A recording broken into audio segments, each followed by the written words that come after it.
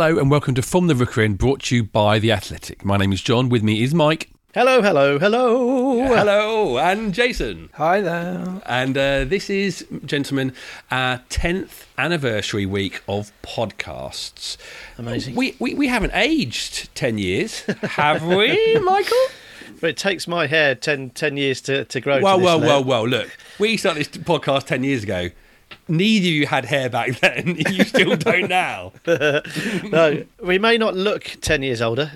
Clue, we do look 10 years older. But just looking back on it, crikey, we've certainly aged in footballing terms, haven't we? It's we've seen some stuff over the last decade. The last podcast you would have heard was us looking back over those 10 years. We did our top 10 of all the seasons we've covered, and you know there was a lot that we covered. But this podcast is two sort of separate interviews that really show off the two different sides of what we've tried to do with From the Rookery End. The first one is with Nick Cox, who is the former academy boss at Watford, who we've had on the podcast many times when he was at the club. And the other one is Barry from Watford. And I think the two things sort of show our sides of one being interested in the depth of our club, and the other one is having fun as football fans. But we'll get to Barry a bit later on.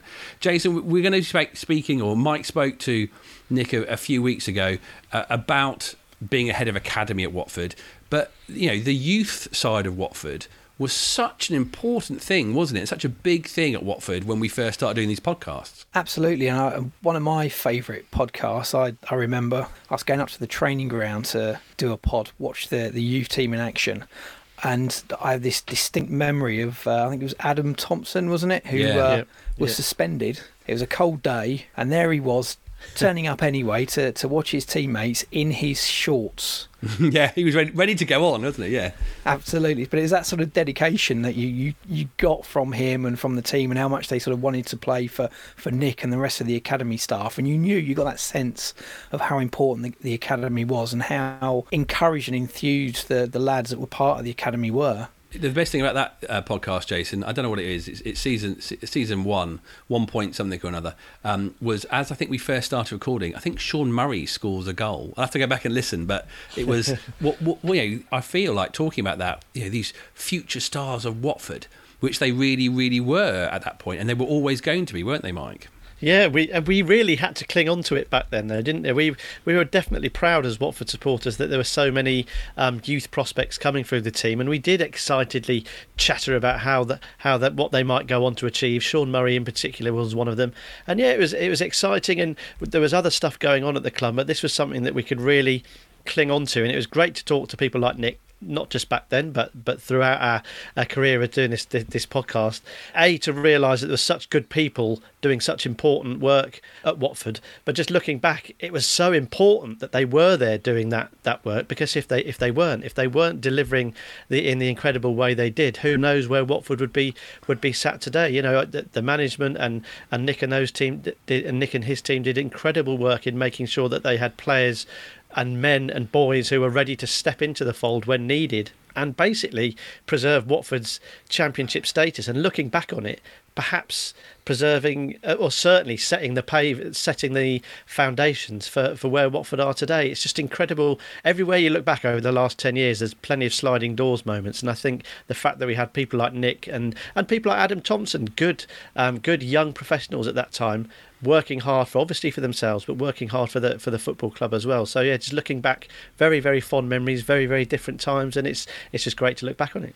We actually meant to speak to Nick purely for our 100 Objects episode you would have heard a few weeks ago, where he particularly spoke about this team sheet from Watford in the third round of the FA Cup at home to Hartlepool, where there were 7 Watford Academy graduates in that team. But actually, Mike, you interviewed him, and it turned into something so much more than that, and that's why we sort of wanted to separate it and play the whole interview that we did with him. Yeah, Nick's had such an incredible career. Nick is currently working with Man United. He's head of the academy there, and he joined there from Sheffield United. He actually spent 12 years in various roles at Watford, with the final 6 years at the top of the academy network, and he finally left in 2012. And as we've mentioned, and as you'll hear in the interview, he did incredible work, and he's got very, very fond memories of his time there. I mean, it was overshadowed by spells of financial uncertainty, as we'll all remember, but it was also a very special time for Watford, and evidently a special time for Nick as well. So yeah, the chat was just, it spawned lots of different memories and elements about Nick's career and about what life was like at Watford back then. A fascinating listen, and thank you so much to Nick for giving up his time. I'm sure you guys will enjoy it as much as we did. Nick, we're here to talk about a very special team sheet that's going to go into our 100 objects. Before we crack on, can you remember the team sheet we're talking about, just to double check? So I remember the team sheet, I can remember the game, I could probably give you the date. Could I name every single player that was on it? Maybe we'll put it to the test. We'll get to that. Okay, that's good. Sure. That's thing one ticked off the list. You know what we're talking about, which is excellent. So we'll get to that in a second. But it's been a little while since you were at Watford. A lot of things have changed since then for you and Watford, of course. Just a quick update. How are things at Manchester United, which is where you are now, of course? I cannot complain. It's wonderful. Yeah, I'm thoroughly enjoying life. We were just chatting actually before we started recording about I've been on the journey that we've tried to help all of our kids go on. So I left Watford in December 2012, spent some time at Sheffield United, which was wonderful, and then obviously 4 years ago, almost to the day, had the opportunity to move to Manchester United. So I've been on that kind of upward curve, as it were. It's a real different insight into the world of developing young players. You've been on almost as an exciting journey as we have watching Watford over the last couple of years. But so with the game we're going to talk about, Nick, was in 2011. It was an FA Cup match against Hartlepool. But can we just set a little bit of context around the football club at that time? Of course, it was a very, very different time. You were nearing the end of your Watford journey, so you'd seen a whole heap of stuff in a whole heap of different roles at Watford. But back then in 2011, what was it like at Watford? What was the story there then? Very, very different from how things are now. And it's quite interesting, actually. I regularly keep in touch with a lot of people that were there around that time, and we kind of refer to it as a bit of the untold magical story that no one's ever really heard, because the things that were happening were borderline miracles. So the club had a serious amount of debt, no external investment, so the word that was used a lot was organic. Whatever we were going to spend, we had to have generated ourselves. We were at constant risk of administration. I cannot remember exactly the date, but you guys probably will. I remember going to bed one Friday night fully expecting, you remember the whole Russo brothers statements on Sky Sports, fully expecting the yellow bar the following morning to tell me that the club didn't exist anymore. I remember vividly saying goodbye to staff on the Friday night, not expecting to be back by the Monday. Wow. Our method of trying to get out of the pickle that we were in was very much around cutting back everywhere we possibly could across the club, but investing in the academy. So the academy was going to be held to account to try and produce young players that could play in the team and generate some revenue. And then a transfer plan that was very much around signing players like Danny Graham, Will Buckley, who were perhaps unknowns with potential, perhaps with a little bit of baggage that we needed to fix, buy them for not very much, hope that they could contribute to our journey, and then hope that they could go on themselves to have a move that would help us to be sustainable. So we were living life on the edge. I think the budget that Malky Mackay had would have been a League One budget. We potentially should have been finishing bottom of the Championship. And for several years in a row under Malky and under Sean, we managed to finish what would appear to everybody else a pretty unglamorous, whatever it was, somewhere between 12th and 14th, 5 years on the bounce. Nothing, but inside the camp it was like, wow, this is a miracle, we are achieving this, is amazing. And I have to say, it was possibly the most fun I've ever had turning up to work. It was incredible. There was a group of United staff who knew what the plan was. Everybody knew that we had a duty to try and help survive and continue. We had all sorts of circus acts going on around, but there was a group of core staff that needed to just get on with the plan, hold their nerve, be brave, and it was a lot of fun. And I met some wonderful people. So reading between the lines, the pressure was really on you guys then in terms of the academy. No money knocking around, no money to spend on players. It was all eyes on you for this organic creation of players. So let's forward wind to the game we're talking about, Watford v Hartlepool in the FA Cup. We have said what's special about this team sheet, this team, this squad really. It wasn't just the starting 11, because there was some on the subs bench as well. But what was so special about this team, Nick? That was the most amount of academy graduates that we managed to get into a squad and on the pitch at any given moment in time during my time there. I wonder possibly potentially in the club's history, actually. I wouldn't know for sure, but certainly during the period of time that we were there, it was the most we managed to get on the pitch. Yeah, 7 in the starting lineup and maybe 11 in the squad, and some of those that were on the bench managed to get on the pitch as well. So it was a pretty special day. So let's put you on the spot again. Let's see if you can tick them off. Oh, wow. Okay, so Marvin Sordell and Piero Mingoya would have scored that day, I think. Yep. Potentially they started. If I try and think from back to front, maybe Mary Apple was playing. He was captain. Was Lloyd Doyley would have been in the team. Lloyd, he was playing, yeah. We would have had... Wow. Did Matty Wichello play that day? He did. Did Dale Bennett play that day? He did indeed. Ross Jenkins? So that's all the starting 7.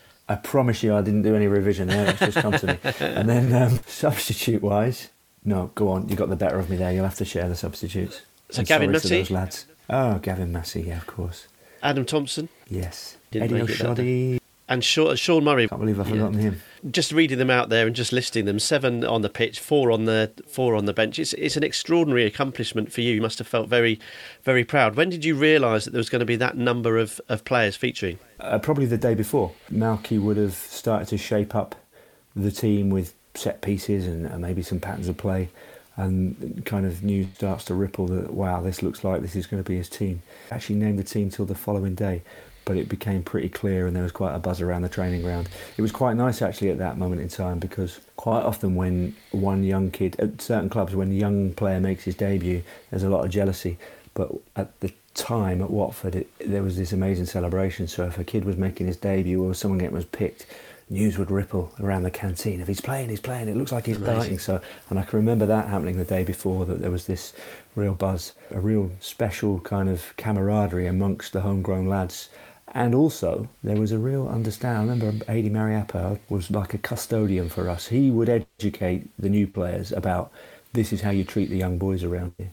Because there potentially at some clubs there might be a tendency to pick on the young lads, make life difficult, test them out, see if you can make them demonstrate they're worthy to be in the team.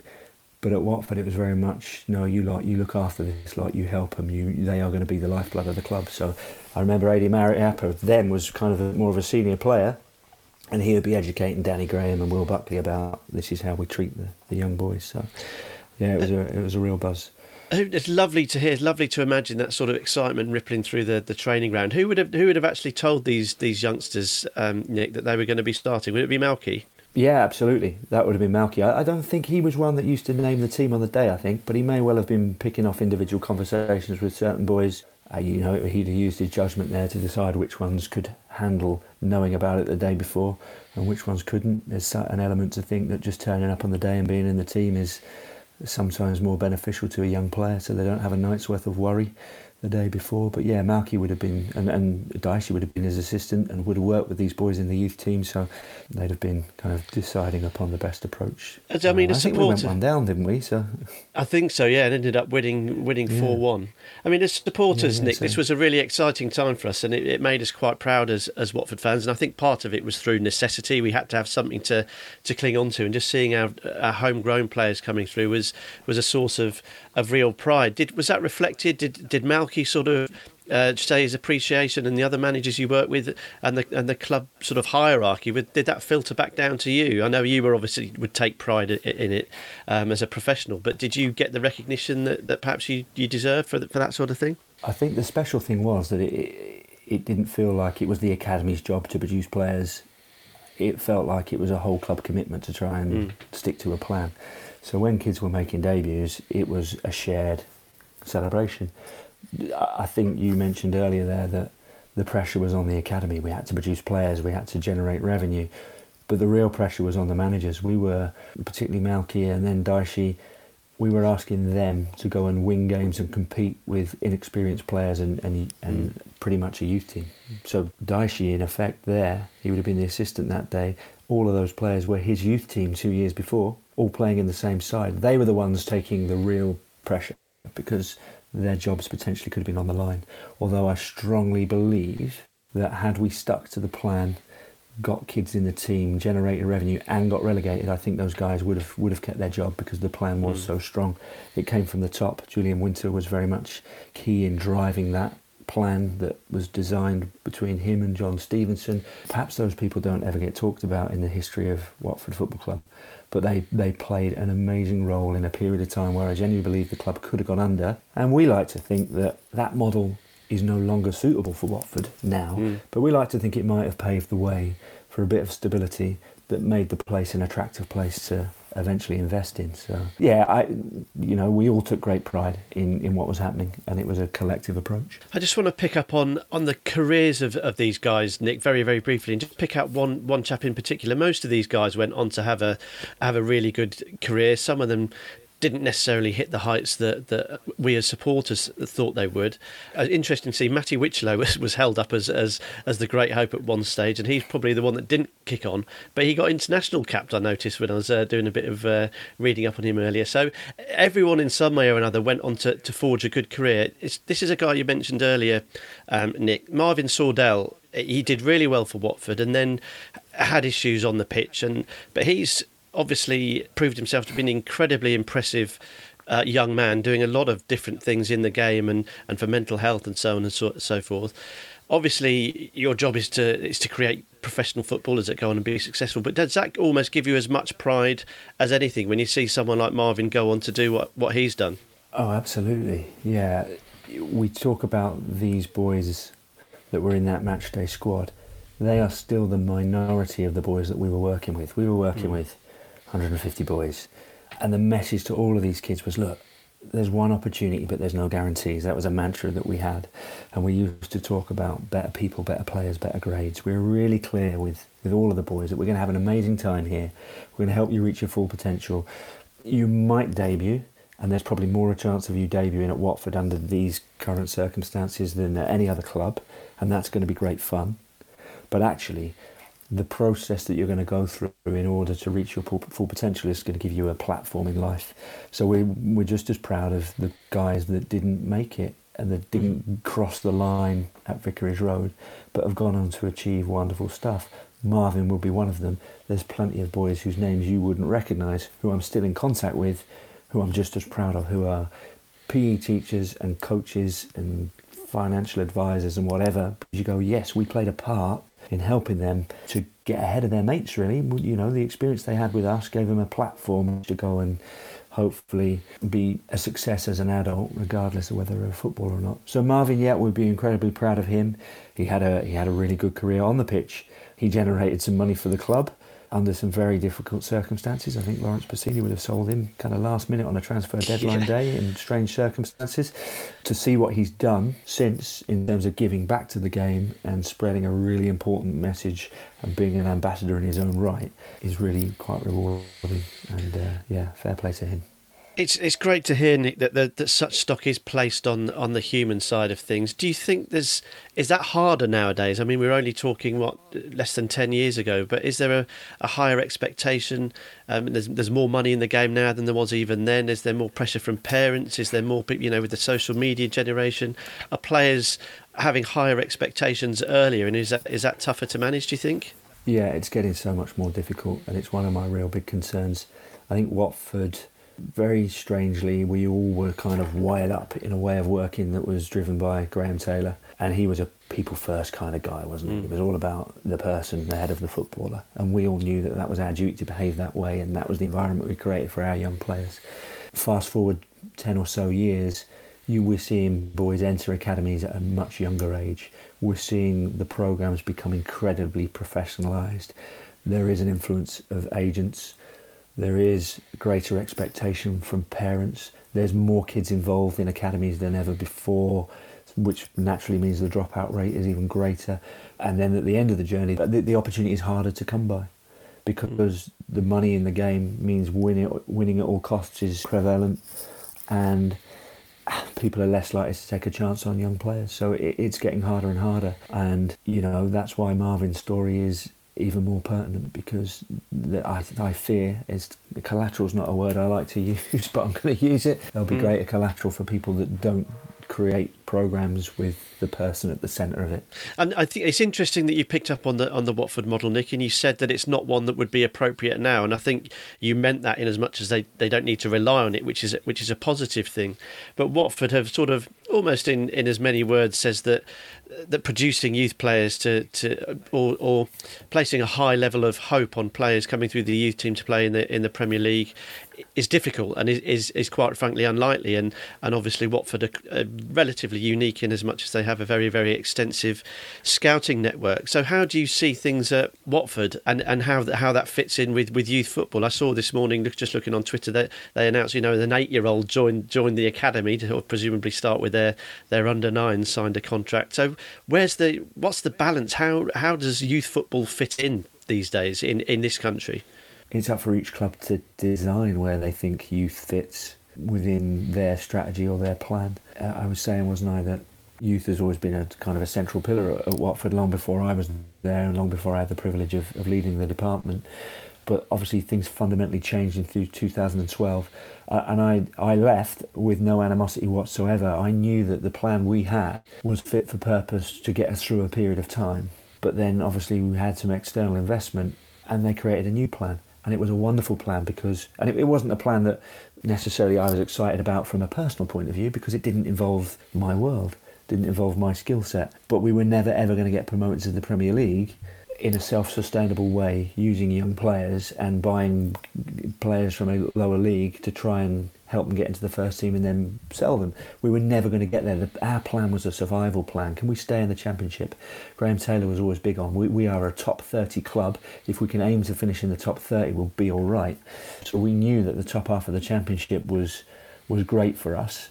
We might overachieve by accident and get promoted, but that was never really by design. We knew we were surviving. So the plan that the Pozzos kind of brought to Watford was a really wonderful plan, just a different tact. Can they combine youth with that approach of having a worldwide scouting system and having the resource to be able to go and buy kind of young talent with real high potential at the ages of 19, 20, 21?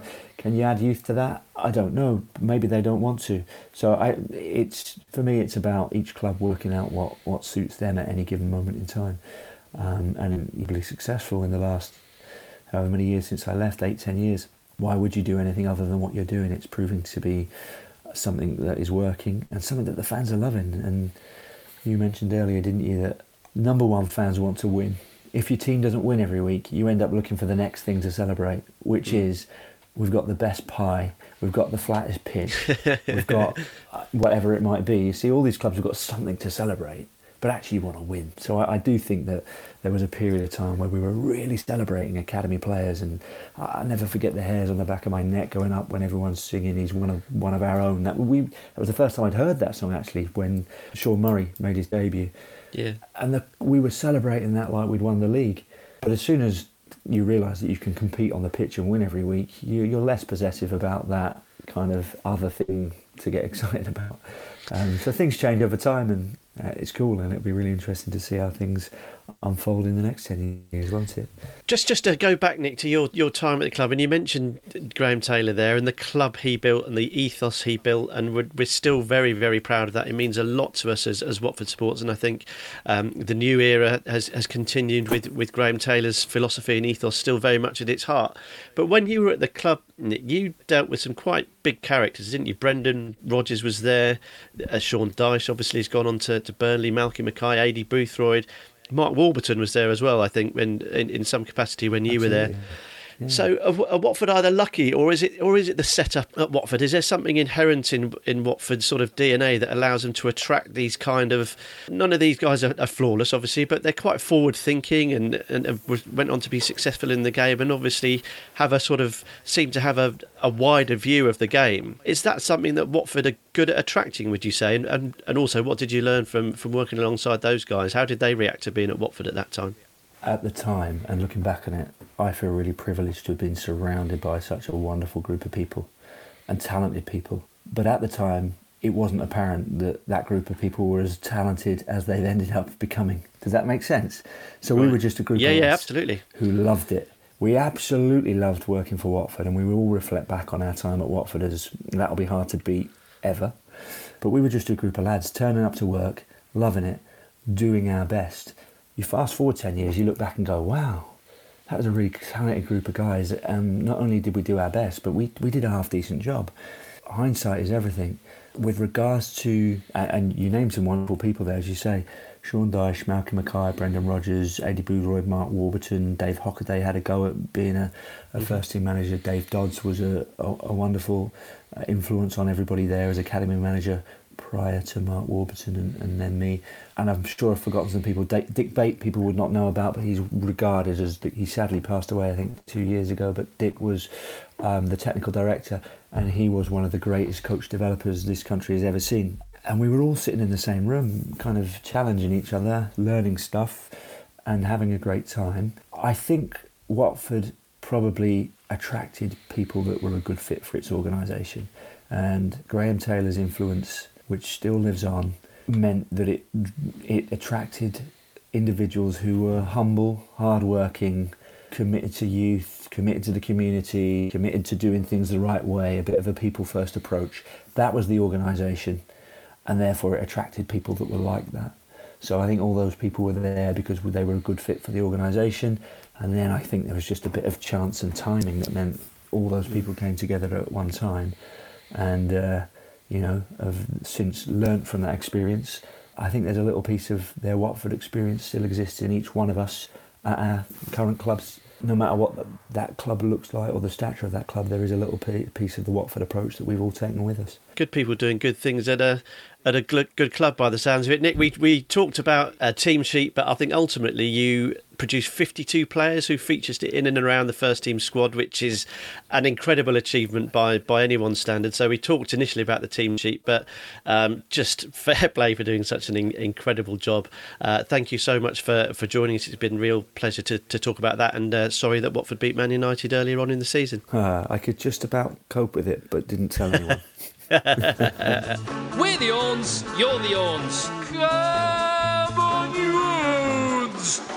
It was weirdly beautiful to hear, Mike, about what Watford used to be like. Did you yearn for those times, or were you like, it was lovely we had it, but thank God we are where we are now? The latter, I think. I think yearning for those times would be not sensible. But what it did do, it conjured up those memories. It made them vivid. It repainted the picture that we were all experiencing back then. And it was so different, wasn't it? And not necessarily in a bad way, but it was completely different. And we didn't have the hopes and fears that we do now, did we? And just hearing Nick talk is like getting into a TARDIS or a time capsule and going back to a different time. You can almost see the East Stand there, can't you? Decrepit and unusable. And I think it's so important as football supporters, particularly of ones like Watford, where there's been a lot of change and the footballing landscape has changed, to remember how our recent history, to look back at what things were like, tumultuous, unsure, uncertain, but all the time. What it reinforced for me is that there's people working at that club who care deeply about Watford Football Club and who care deeply about the sport. Nick obviously feels very strongly about what he does. He wouldn't do what he did if he didn't. So I just think it's so rewarding, to go back and remember what it was like and see how far we've come as a football club, but also to know that there are people that carry Watford and football in their heart. And that's kind of what makes the sport great, isn't it? Thank you very much to Nick. And remember, as part of the Athletic Podcast Network, From the Rookery End can offer you a special 90-day trial of The Athletic. All you need to do is go to theathletic.com/Rookery End, and there you will be able to find out what all the journalists do. They're big, in-depth dives into topics such as youth football and finding more about what is going on at all the different clubs they cover, including Watford and the rest of the Premier League. Next up, a very different sort of character, and an interview that we did with Barry from Watford. Some of you may know of Barry. He, of course, was born in Watford a long, long time ago, and you may have heard him on Steve Wright, or even on Noel Edmonds' old television show, Cheap, Cheap, Cheap. Yes, he's certainly different from Nick. We go from the youth with Nick to maybe the slightly more older with Barry from Watford. And we caught up with him to find out about how the older Watford fan feel how Watford Football Club are influencing the town. Barry, Watford at the moment are a Premier League football club, and you would have seen many changes over Vicarage Road. Do you think it's a good thing for Watford to be a Premier League football club? First of all, hello. This is how we normally start these sorts of things. Manners maketh the man or woman. I don't want to be sexist. I was being showbiz, Barry. I thought that we'd already done that. But anyway, carry on. It doesn't matter. It doesn't matter. None of it matters, but it would be nice, wouldn't it? Good day to you, sir. A good day, thank you. What was the question again? Sorry. As a Watfordian and a Watford, going to Vicarage Road, is it good that Watford are a Premier League football club? Of course it's a wonderful thing. And it's even better was this idea about Watford moving their stadium. Is that true up near Bushy Hill Road? It's a rumour. I don't know if it's true or not. Would you be against that? Well, it's nearer my house. And whilst it will be a massive inconvenience for everyone up there, and there'll be cars, it will be awful, I say Sodom, because it's not... it's easier for me to walk there, and quite honestly, it's not my house there. Barry, what happened to those manners? What happened to those manners you were talking about? Well, you're absolutely right. You're absolutely right. And it might have been managed to introduce this latest voice that's come through, who I've no idea who it is. Sorry, Barry. My name's Mike. It's a pleasure to talk to you. Oh, Mike, it's you. Hello, son. Yeah, go on. Lovely to speak to you. And with you, of course. Now, you're a proud Watfordian, as we mentioned. We've been doing this podcast for 10 years. I know you're a seasoned podcaster yourself. Yes, it seems longer, but go on, yeah. So in these 10 years that we've been doing the podcast, Barry, what do you think Watford Football Club has delivered for the local area? What does it mean to you? Well, first of all, can I just say this? I'm well up with social media and podcasting. I've got a new phrase over the lockdown, which is I often feel vlogulated, which is the obligation when you stumble across somebody's live Insta post or live Facebook. Quite often I discover I'm the only one in the world watching, and I'm vlobligated to stay in there and watch it. I think, Christ, there's only one person watching. And thankfully, with your podcast, you get many more people than that.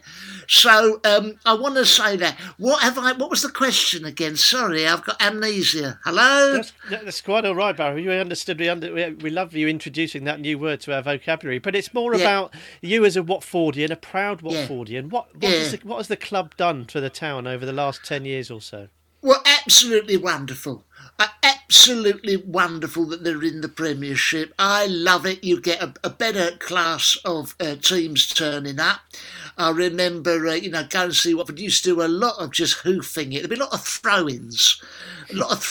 I've seen over the years at Watford. But I think it's wonderful. It's brought a lot to the town. Everything's gone up. I mean, Club Composure in Market Street is now, of course, Diamonds and Strings.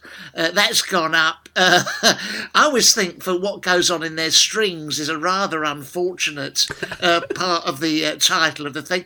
But, everything's gone up nicely in Watford. It just brought money and a bit more class to the area. And, it's nice to see the ground full. It's nice to, but, some of that gammon that they serve there is not great. If you get there too early and it's not quite cooked, that can be a problem. Speaking of food, Barry, I'm dreadfully sorry to interrupt. I know that's not a done thing, but I know you have a penchant for biscuits. Very much so. Yeah. But if you could describe Watford as a biscuit, what would they be? Do you think? Watford is the Viscount of all biscuit clubs.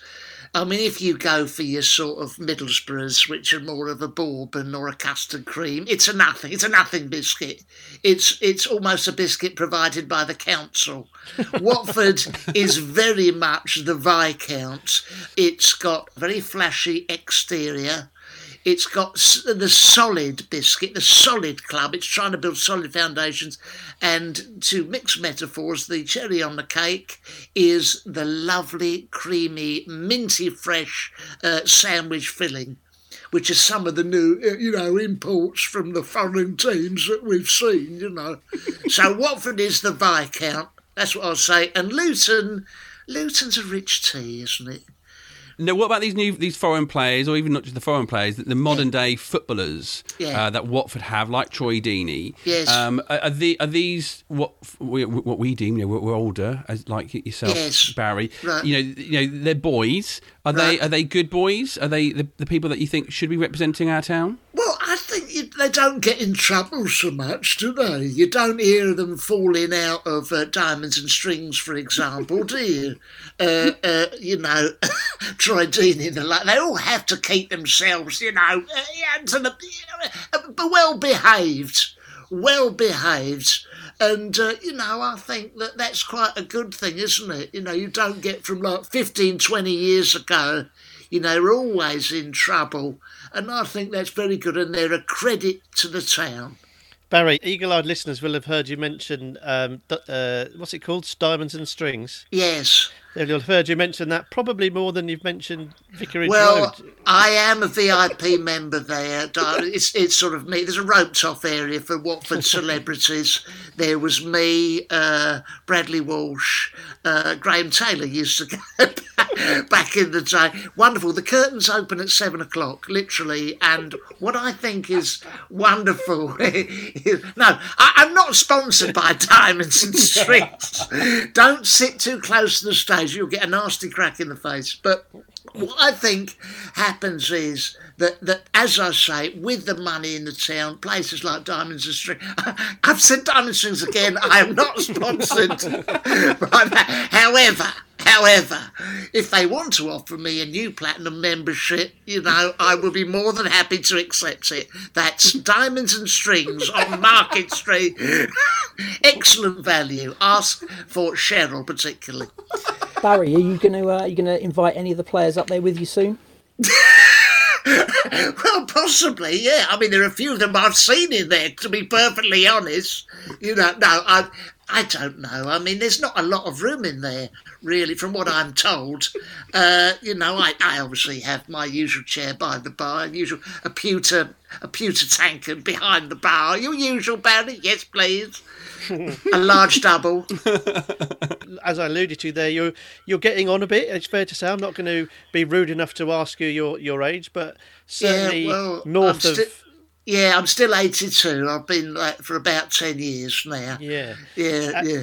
And so you'll have seen some things in your time, of course, in Watford. Oh, yeah. Getting to the FA Cup final, getting promoted. And, of course, what Watford supporters like to do when they're not in Diamonds and Strings is to celebrate big events by getting into the pond, of course, on Watford High Street. Have you ever been in, Barry?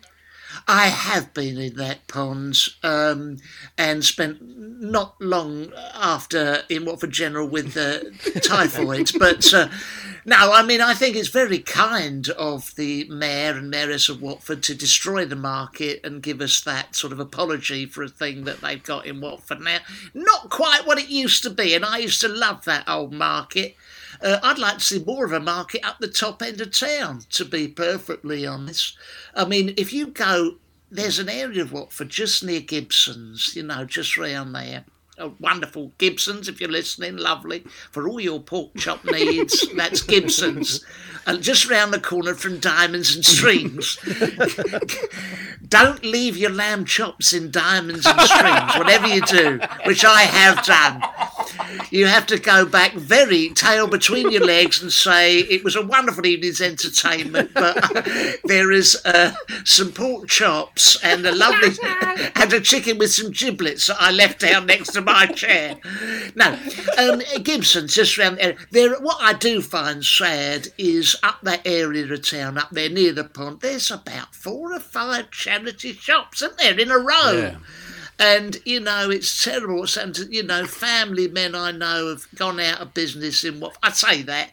The wonderful thing is I did manage to pick up an entire series of Lovejoy from the pet charity shop, so every cloud sort of thing. But, no, I mean, that's the only thing. I'd like to see it tarted up a bit more there. If I could steer the conversation perhaps away from stripping to strips.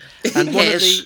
one of the biggest debates, Barry, amongst Watford supporters is about the kit and whether they should wear red and black shorts. Now, a man with your sartorial elegance and your finger on the pulse, what's your take on that? Red or black shorts, Barry? I like the red shorts, and I've got to be honest, I don't like the stripes. I don't like the stripes. Do people like the stripes? Well, the stripes have sort of gone. They're just two halves this season. We don't know where the new kit deal is going to take us. I think we're sort of hoping, no, just yellow shirts, I think. Well, I hope so. I like the yellow shirts, the red shorts, and maybe yellow socks. But the stripes made all the players look like they were in prison, which, quite honestly, after last season, some of them should have been. But no, that's a joke. I think I don't like the stripes. That's the only thing, really. And red shorts I did like from the glory days. Your wine is not fictitious, your football is delicious, and Pulse are family. A podcast by Watford fans, for Watford fans. This is From the Rookery End. So, lads, Barry, really, what a character, Mike. Yeah, absolutely. I think it's great to hear from some of the elder Watford supporters, or certainly the folk of Watford, isn't it? And we covered a range of topics there, didn't we? It's a joy to have him on. Not quite that usual guest, which is nice. Good to keep us on our toes, I thought. Yeah, and definitely a contrast from Nick at the start of this episode. But I think that really shows the two sides of our little From the Rookery End 10 years. Yeah, absolutely. You can't just focus on one part of it. It's the whole. We talk about the footballing family, the wider footballing world. So it's our responsibility, I think, to look in as many corners and report on as many corners and talk to as many different people from as many walks of life, as many jobs, as many countries, as many places as physically possible. And yeah, it's one of the lovely things about doing From the Rookery End for the last 10 years has been the sort of breadth of stuff we've discussed about over the years. It's never got bored. It's never got stale, because there's always new stuff and new people to talk about. And that's one of the things that I'm most proud about what we've achieved in this decade. This is the second podcast of our week-long celebrationly podcast that we're doing. Jason tries Danny Graham, but then Thursday we've got a best of. We've had a chat already a bit about this, but does anybody top Barry in your list of guests that we have? Oh, blimey, I don't know, because it's nice to hear someone who still sets their stall on manners. And I'm not sure if we've had anyone so polite in that sense across the years. In terms of guests, obviously Gianfranco Zola is a big name, and we sort of sat there almost in awe when we spoke to him up at the training ground all those years ago on what was the dawn of a new era for Watford. So I think that one stands out for me. And let's see, and it does, make it to the Best Of podcast, which will be out on Thursday. And of course, on Friday, we'll be chatting to Mr. Troy Deeney. Mike, that's quite the interview, isn't it? Yeah, I mean, it's you kind of... The bar is pretty high when you talk to Troy, isn't it? You know what you're going to get. He's open and he's honest, like he was with us 5 years ago already. We sat down with him at the Grove for dinner ahead of promotion, and just to talk about everything that's happened in those 5 years. There's a lot to go at, and what better person to talk about it from a Watford point of view than Troy, but also super fascinating to get a real sort of glimpse behind the curtain as what it's like to be the captain of a Premier League football team. Someone who's had an incredible career, continues to have an incredible career, very vocal off the pitch, and just a fascinating character. And I, for one, am delighted that he's a Watford player, delighted he's a Watford captain, proud to have him represent our club, and feel lucky to get some time to talk with him. And he's generous with his time, as with last time we met for dinner. There was nothing on offer this time, no three-course meal, it was just us. Well, he was talking. barbecuing during the first half of it. He was, but to give up his time, I mean, great stuff, really, really interesting. Just as a supporter, from a fan's point of view, a thrill to talk to him, and I'm pretty sure that everyone will enjoy that listen. Really, really good stuff. That'll be out on Friday morning, ready for when you wake up, but still to come this week. Tomorrow's Wednesday, we'll interview Danny Graham, a Best Of on Thursday, and Troy Deeney on Friday. Thank you very much for listening. Thank you, Mike. You're welcome. Thank you, Jason. Thank you. And thank you to Barry and Nick. Come on, you all!